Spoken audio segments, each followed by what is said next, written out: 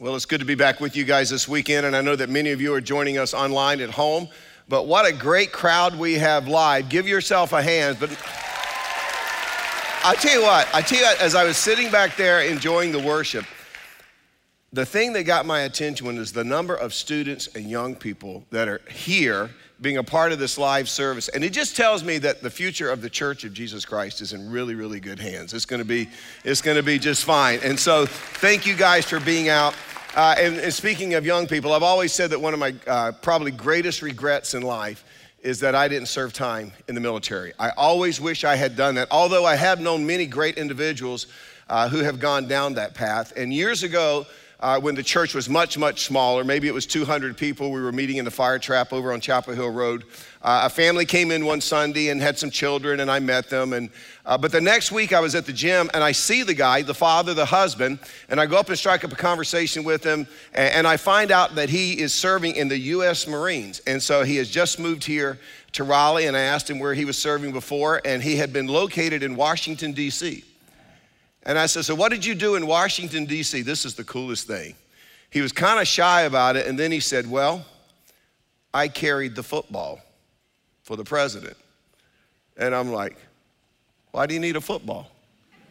The football is the briefcase that has the nuclear launch codes that always the president has to have access to. How cool would that job be, man, right? Of course, now he's at Hope. I know he's much more excited about that. But anyway, we began to talk, and we just struck up a relationship, and we became workout buddies. And I talked a lot about the military. I often asked him, could I get rid of this gig? Could I go be a chaplain in the military? And we would talk about that. And it was just something I always wanted to do. But then one night I'd watched I love war movies. And it was with the Marines, and it was the drill sergeant that's in everybody's face, and he's yelling, and he's cursing, and he's spitting, and he's angry.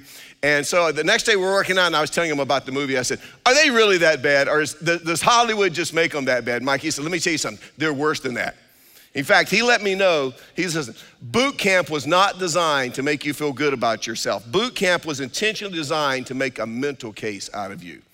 It was designed to break you down. It was designed to crush you. So as a Marine, they could then build you back into what they needed you to be. In other words, boot camp was designed to reorient a civilian from their normal course of life to a military kind of life. And he says all the built-in ingredients to make that happen were there. They were all available. And I thought about that in the same way God is designed for all of us who are his children, all of us who have responded to the gospel. God has designed for us a boot camp. But unlike the military, it's not something that you can complete in 8 to 10 or maybe 12 weeks. It takes place periodically throughout our lives. In other words, no matter how long we have been Christians, there will be times when God is going to pull us aside and God is going to engage us in a boot camp experience. And in that experience, I'll just warn you, he disorients us. He takes away our comforts. He strips away the things that we enjoy. And in the spiritual sense, he will crush us. But he's doing it so that he can make us into the person that he desires us to be, not the person that we desire to be. It's a vital part of the Christian life.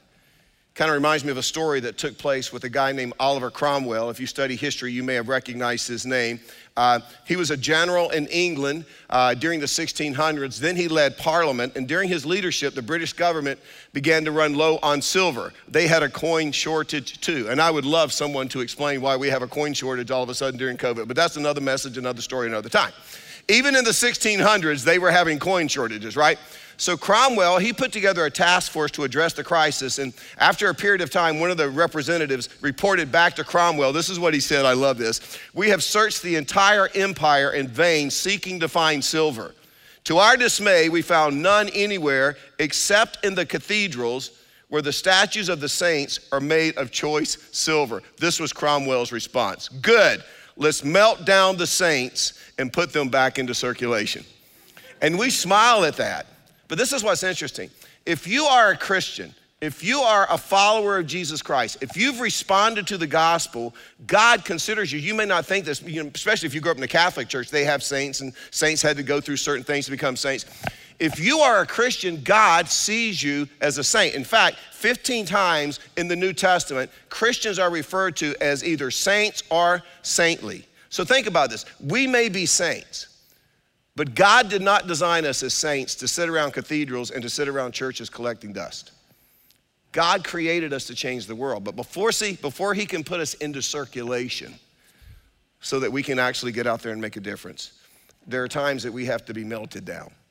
We have to go through that boot camp experience. Now, we're in this series about Elijah, and you're gonna see Elijah was no exception. He had to go through his own boot camp experience. And if you were here last weekend, you know that his story began with the pronouncement of a drought. Just for review, 1 Kings 17, verse 1. Now, Elijah the Tishbite from Tishbe in Gilead, and we talked about that was kind of a redneck area, and so this wasn't royalty when you talk about Elijah.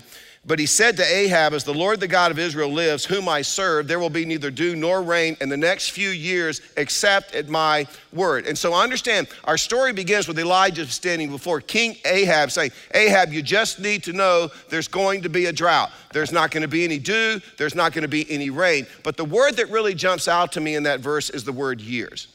I mean, anybody can put up with a drought for a specific period of time. We've even experienced that in North Carolina, but we're talking years. Elijah says no rain, no dew for years. In fact, not until I say so. Now that is a pretty bold pronouncement. And then it says in verse 2, then the word of the Lord came to Elijah, leave here, turn eastward, hide in the Kerith ravine east of the Jordan. Now think about this.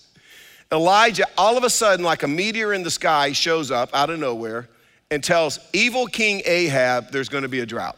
There's not gonna be any rain, any dew until I say so. And I'm imagining right now he's feeling pretty good about himself. And then God says, okay, thank you, Elijah. Now this is what I need you to do. I need you to hide. And I'm sure Elijah was thinking, well, God, hang on just a second. I'm a prophet. You may have noticed that. I don't hide. In fact, you know what I do, God? I make bold pronouncements. I go to kings, I talk smack to them. And God's like, well, Elijah, I appreciate that, but right now I want you to go hide. In other words, I'm gonna take you, I'm gonna set you aside, and you're gonna spend some time by yourself. You're gonna spend some time alone. Now, let me just say this. I think that one of the hardest commands for us to obey in the Christian life is the command to be alone. All of a sudden, God snatches us out of our world of activity, out of our world of meaning, out of our world of purpose, our place of significance. And God says, listen, I need you to be alone for a while. I'm gonna put you in timeout. And I'm gonna keep you there until you hear otherwise. And all of a sudden, you find yourself in a very similar situation to Elijah. You find yourself by a brook. You find yourself all alone. That's where Elijah is. And in our story, understand there are two reasons why God tells Elijah to go and hide. First of all, is to protect Elijah from Ahab. But second, there was a lesson that Elijah needed to learn. And to be honest with you, it's no different in our lives. Whenever God comes along and says to us, listen, I am gonna set you aside for a while. You're gonna spend some time alone. I'm telling you, he wants to protect us from something and he wants to teach us something. So this is where we find Elijah. And God even tells him how he's going to survive in verse 4 of 1 Kings 17. You will drink from the brook, and I have directed, this is so cool, I have directed the ravens to supply you with food there. Now, some of you, that would drive you nuts, that food came out of a bird's mouth. I mean, you want a sanitized package. I mean, no, the ravens are gonna deliver. By the way, can you just picture this? Elijah has just made this big pronouncement to Ahab. No rain, no dew until I say so. And then Elijah reaches down and puts on his little backpack, just his little rolled up sleeping bag. And Ahab's like, what are you doing? And Elijah's like, going camping. Where? I don't know, someplace called the Kerith Ravine. Where is that? Not sure. God's gonna show me. How long are you gonna be gone? No idea. Well, that backpack doesn't look very big. It doesn't look like it holds a whole lot. How are you gonna survive? Well, this is what's interesting. God says, I'm gonna drink from the brook, and every day these ravens are gonna show up and bring me a sub from Jersey Mike's, right? And you know Ahab is thinking, Elijah, yeah, you're a nutcase. Elijah's thinking, yeah, I've been called worse. I mean, it wasn't easy being a prophet, right? But it says in verse 5, so he did what the Lord had told him. He went to Kerith Ravine, east of the Jordan, and stayed there. By the way, it's one thing to go camping by a brook for a few days. Know that you can go home anytime you want. If it gets too cold, you can just go home. If it gets too hot, you can just go home. If it rains or snows, you can just go home. It's another thing to live for months, possibly even years, we're not told, in solitude by a brook. But God tells Elijah to go there, and that's what he does. And I point that out because I doubt that many of us would hear that assignment and simply respond, okay. God, you want me to go to timeout? You want to set me aside? You want me to be alone for a while? Okay. I mean, I think if most of us are honest in 2020, most of us enjoy our Christianity because of its perks, right? I mean, good gracious, all of our sins are forgiven. How cool is that? We have peace with God. We get to experience joy. When we die, we get to go to heaven. Plus, hey, living in 2020 and being a Christian, you don't have to worship in the catacombs, hiding for your life. Man, you get to come to great places like this, right? Great facilities. We don't have to come in and sing Gregorian chants. You know, what have you done with the incense pot? Left it in the aisle because it's too dang hot. You know, we don't have to do any of that. We have great worship every week. And not only that, we have hot coffee. We have free childcare. It's absolutely incredible, right? But lose a few perks. Or, excuse me, let the government tell us that we shouldn't be having church. And all of a sudden, it's not as inviting. And it's not quite as attractive. And all of a sudden, you know what? Watching church on TV is a lot easier, certainly a lot more convenient. Don't have to brush my teeth. Don't have to comb my hair. Can just worship in my PJs, right? See, we would be thinking things a little bit. But Elijah's like, you want me by the brook? Okay, I'll go to the brook. And then it says in verse 16, the ravens brought him bread and meat in the morning and bread and meat in the evening, and he drank from the brook. So God says, I'm going to provide for you, Elijah. It unfolds just as God predicted. And then it says in verse 7, here's the problem. Sometime later, the brook dried up because there had been no rain in the land. So understand, everything's going great for Elijah until one morning he notices that the brook isn't running with the same force that it had been running with the day before. And then over the next few days, steadily it slows down, and one day Elijah noticed that the brook that was running so freely has now just maybe become a trickle. And he probably had a clay pot, and he tried to collect some of the water, and he probably conserved some of the water. And my guess, he got to the point where he began to ration some of the water. And then one day, reality hit. He just woke up, and there was no water at all. And the brook had dried up.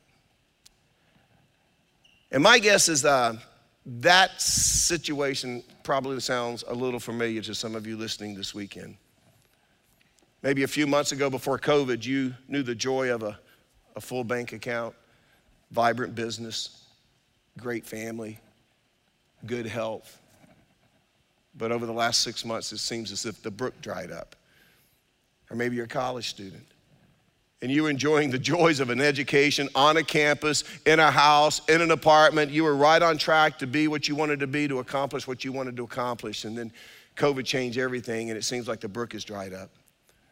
Or maybe a few years ago, your marriage looked like the model marriage, but your spouse decided that he or she was no longer happy in the marriage, and they left you. And now the brook has dried up, and there's no water. There's no change in sight. But if you find yourself in any kind of situation like that this weekend, this is what I want you to hear. When the brook dries up in our life, you need to understand that God is still alive and well. And when the brook dries up in your life, you need to understand that God still knows exactly where you are, and he knows exactly what he's doing. Now, I'll be honest with you. I do not always believe that when my brook dries up. My vision gets blurred. Often I can't see God. I can't find him in my circumstances. Sometimes it seems that God, like Elvis, has left the building. You ever felt like that? You ever talk to God and you get nothing back? Seems like the heavens are brass, see? And just like you, I go through those situations, and I discovered that my brook is dried up. We've all been there. Maybe you're there right now. So what are some lessons that we can learn from Elijah? I have 3 things that I want to leave with you this week, and here's the first one. The God who gives the water has the right to take the water. The God who gives blessings and pours out blessings in our life, he has every right to remove the blessings. You know what our problem is? Our problem is we just naturally assume as Christians that once God gives us the water, he should never take it from us, you know. Once God gives us a mate, he should never take that mate from us. Once God gives us a child, he should never take that child from us. Once God gives us a business, a thriving business, he should never take that business from us. Once God gives us financial security, he doesn't have the right to take it from us. But then when the brook dries up, it's easy for us to think, wow, I don't know what happened, but God has just forgotten me. But I want you to understand something. That is not the case. Even when the brook dries up, you are still the object of his affection. You are still the apple of his eye. Nothing has changed, see. The brook has dried up. He's just taking you through boot camp. Let me show you a really cool verse. It's Isaiah 49, verse 14. But Zion said, the Lord has forsaken me, the Lord has forgotten me, and this is how God responds. Can a mother forget the baby at her breast and have no compassion on the child she has born, though she may forget? And all of us sitting here say, that would never happen. A mother would never forget her child. A few years ago when we were in the Central African Republic and we were, as a church, we were drilling wells and starting churches in those villages. We were out in a pygmy village one day, and there was a mom sitting out in front of the little grass hut where she lived, and she was holding just this limp, lifeless child. And you could tell the child was still alive, but just barely still alive. And so I was with Jim Hawking, and we pulled up. Of course, Jim grew up there, so he was speaking Sango, and they were having this conversation. And I could tell he was trying to persuade her to do something. I had no idea what the conversation really was. But then we got back in the Jeep, and I said, Jim, what in the world's going on? And he said, I'm trying to convince her to allow us to take her and the child to a medical clinic. There was one about an hour away. And I said, well, why won't she let us take the child? And he says, well, she has 12. And it's just one less mouth she'll have to feed. We can't even comprehend that, see? That's just so foreign to us. But God says, even though possibly that could happen, look what the next phrase says. I will not forget you. Now, this is the cool part. See, I have engraved you on the palms of my hands. All right, this is the interactive part, the participation. But get your palms out, look at them. Look at them, come on. Do it at home, do it at home. Put your beer down. Okay, here we go. Look at your palms, okay? Some of them are washed, sanitized. I did that a couple of weeks one time. It's not for me. But anyway, calluses, you know, smooth. But see, you know your palms really well. You looked at them your entire life. Now look at them again. Pretend that's God's palm. God says, you're right there. Right there. Some of us are probably a little dirty. Some of us may be working awfully hard. Some of us very much alone. But understand, you're right in the palms of his hand. And this is what God is saying. Your life is continually before me. Do you know what that means? That means there's never a time when God, involving in your life, is going to say, where in the world did he go? There's never going to be a time where God's going to say, how did she get over there? That's not going to happen. Regardless of your circumstances, God hasn't changed. God says, hey, listen, you're right there. You're right there. Here's the second lesson. The first one was, the God who gives the water has the right to take the water. Lesson number 2, God's journey for your life includes God's provisions. What was the message he gave to Elijah? You go to the brook, I'm gonna provide for you. Now let me just say, I think for most of us, our problem in this area when it comes to trusting God is we haven't really learned to trust God one day at a time. And Elijah did that. Let me show you. Jesus said this in Matthew 6, verse 34. Therefore, do not worry about tomorrow, for tomorrow will worry about itself. Each day has enough trouble on its own. Now, this is what's interesting. Those of us who've been in church, we've heard that verse 100 times, but see, we haven't heard it enough if we still aren't willing to live that way.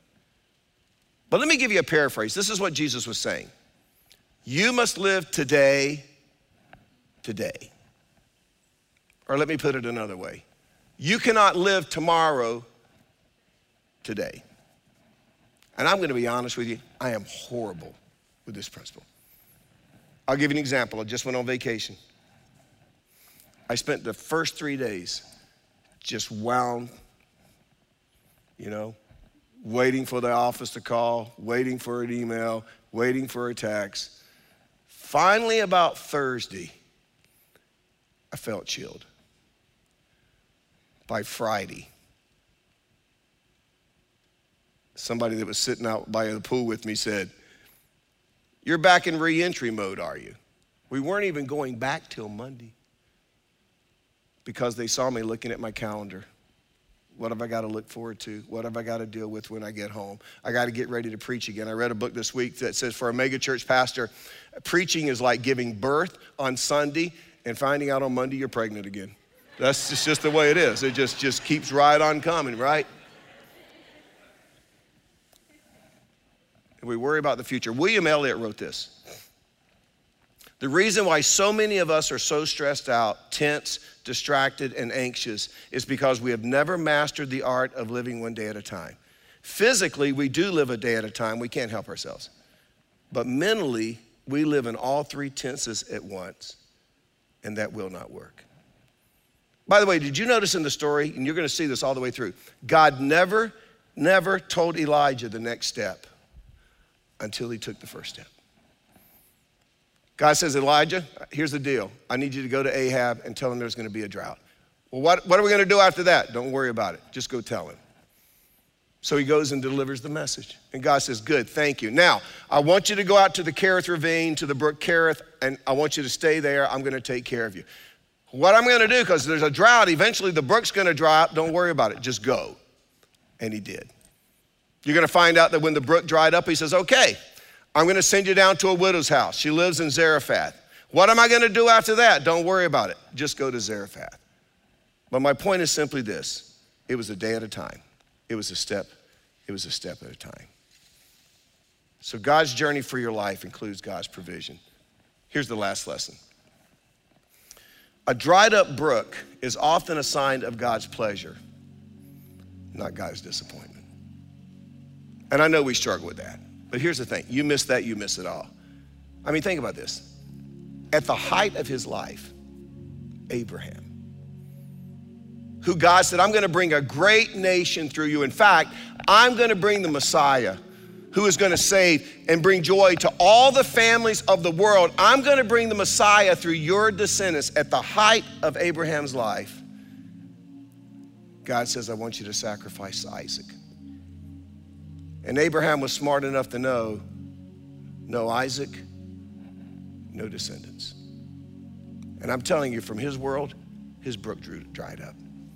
Or how about Paul, right in the middle of his first missionary journey? I'm sure he is riding that emotional high. He's stoned at Lystra and left for dead. His brook dried up. Joseph was falsely accused, misjudged, thrown into prison. His brook dried up. Did that mean that God was displeased with him? Nope. It actually meant that God was terribly pleased with him. But it also meant that there was something that Joseph needed to learn in that prison experience that God was going to take him to. I'm telling you, more often than not, and we don't like this, but more often than not, that is the way that God moves and that is the way that God works in our life. But for us to be able to learn that lesson, do you know what it requires? And this is tough. It requires us to give up the things that we feel like we're entitled to. The kind of salary we think we deserve, the kind of treatment we think we deserve, the kind of comfort we think we deserve. And once we learn to release those things, then we're ready for the renovation. Then we're ready for the transformation that God wants to pull off in our lives. And in that renovation project, that boot camp experience, God comes in and he crushes our pride and he removes our fear and he changes our habits until we're renewed, until we're transformed. I was probably about 30, going through a tough time. And I would say that's the first time in my life I felt like the brook really dried up. I mean, God was definitely taking me through a boot camp experience. And I had met through a ministerium, and that's ministerium is, you don't want to ever go to one of those things, but it's where a bunch of pastors get together and lie about how good they're doing. But I met an elderly gentleman years ahead of me. He was probably 45 years older than me at the time. And he began to put some time and invest in me. And he gave me a poem. And I've never forgotten this poem. I've had it since I was 30. It's anonymous, but this is what it says. When God wants to drill a man and thrill a man and skill a man, when God wants to mold a man to play the noblest part, when he yearns with all of his heart to create so great and bold a man, all the world would be amazed. Watch his methods and watch his ways.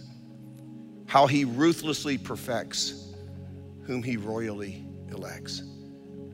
How he hammers him and hurts him, and with mighty blows converts him into trial shapes of clay which only God understands. How he bends but never breaks when his good he undertakes. How he uses whom he chooses, and with every purpose fuses, by every act induces him to try his splendor out. God knows what he's about. Listen, understand, it's the tough times. It's the alone times by the brook.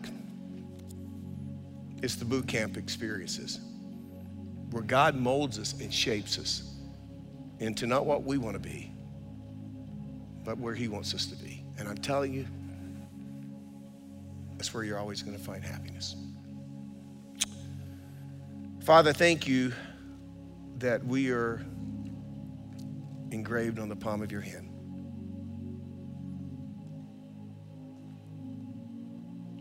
You never lose sight of us. When we do something bad, your reaction is, I had no idea they were capable of that.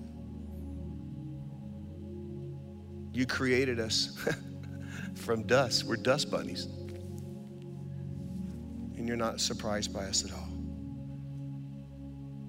And yet, you love us too much to leave us sometimes in those states. And so you send us out to the brook. You take us to boot camp. And you crush us. And you hammer us. And you hurt us. But it's the way you transformed us. Father, I pray for those who are listening this weekend that feel like maybe in some way that you've forgotten all about them, that you don't care. Remind them that they're right in the palms of your hands. They're the object of your affection, the apple of your eye. And may we be patient as you work in our lives. And may we be reminded of Philippians chapter 1, verse 6, that he who begins a good work in us, he's going to be faithful to complete it. We give you the glory for what you're going to do in our lives right now. And we know it's all been made possible through your son, Jesus Christ. And so we pray these things in his name. Amen. Good to see you guys this week.